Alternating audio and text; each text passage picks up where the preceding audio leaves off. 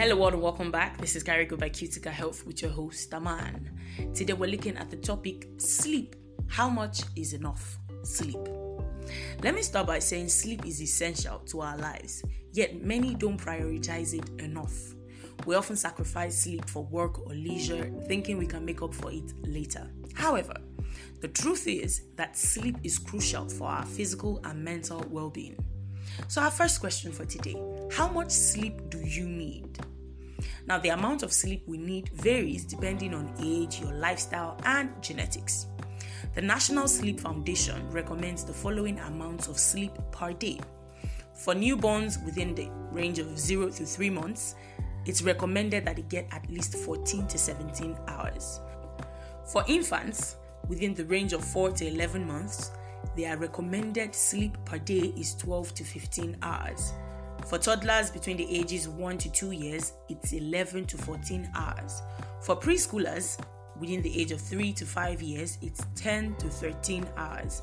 For school-aged children within the range of 6 to 13 years, the recommended sleep per day is 9 to 11 hours. For teenagers within the age of 14 to 17 years, the recommended sleep time is 8 to 10 hours.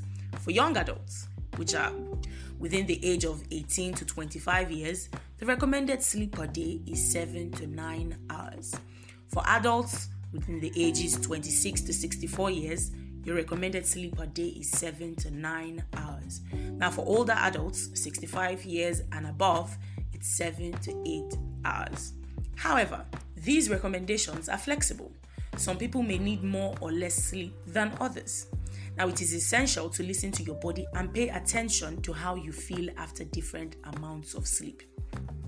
Our second question for today, what happens when you don't get enough sleep?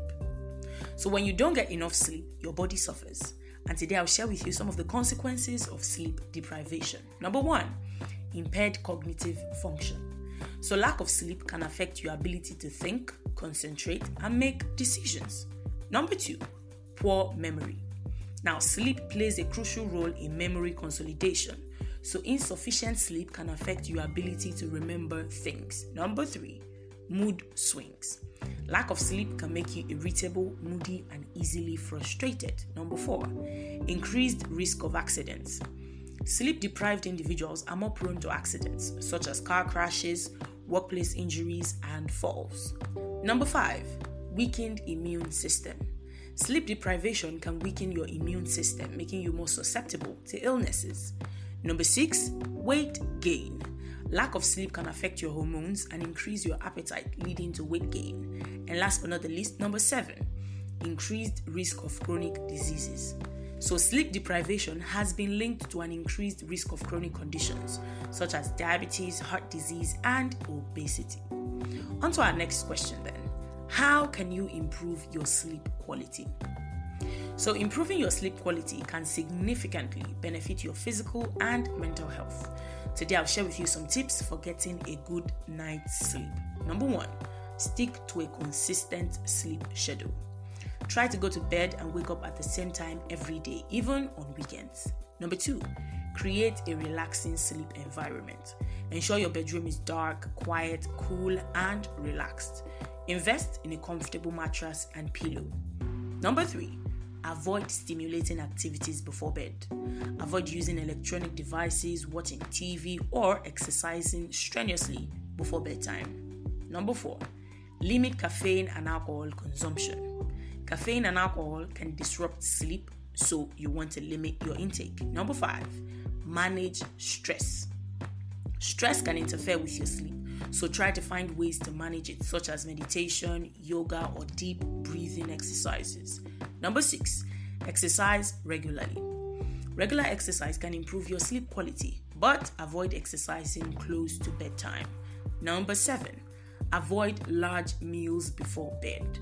Eating a large meal before bedtime can make sleeping difficult, so try to eat your last meal a few hours before bedtime. Number 8, avoid napping.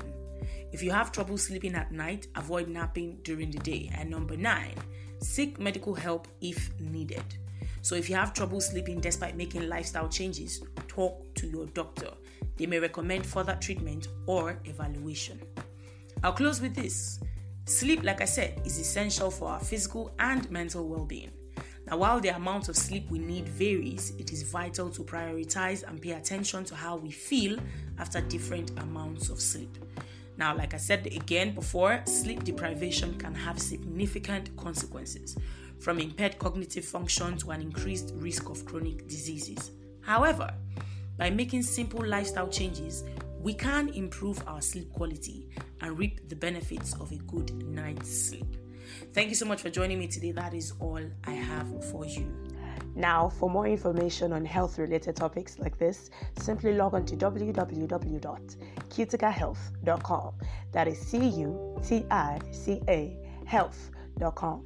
And for more episodes like this, find us on your podcast platforms like Spotify, Amazon, and Apple Podcasts at Carigo by Cutica Health. I hope you always stay alive, healthy, and kicking. Don't forget, this is still Carigo by Cutica Health, and I am still your host, Aman. I'll see you next time.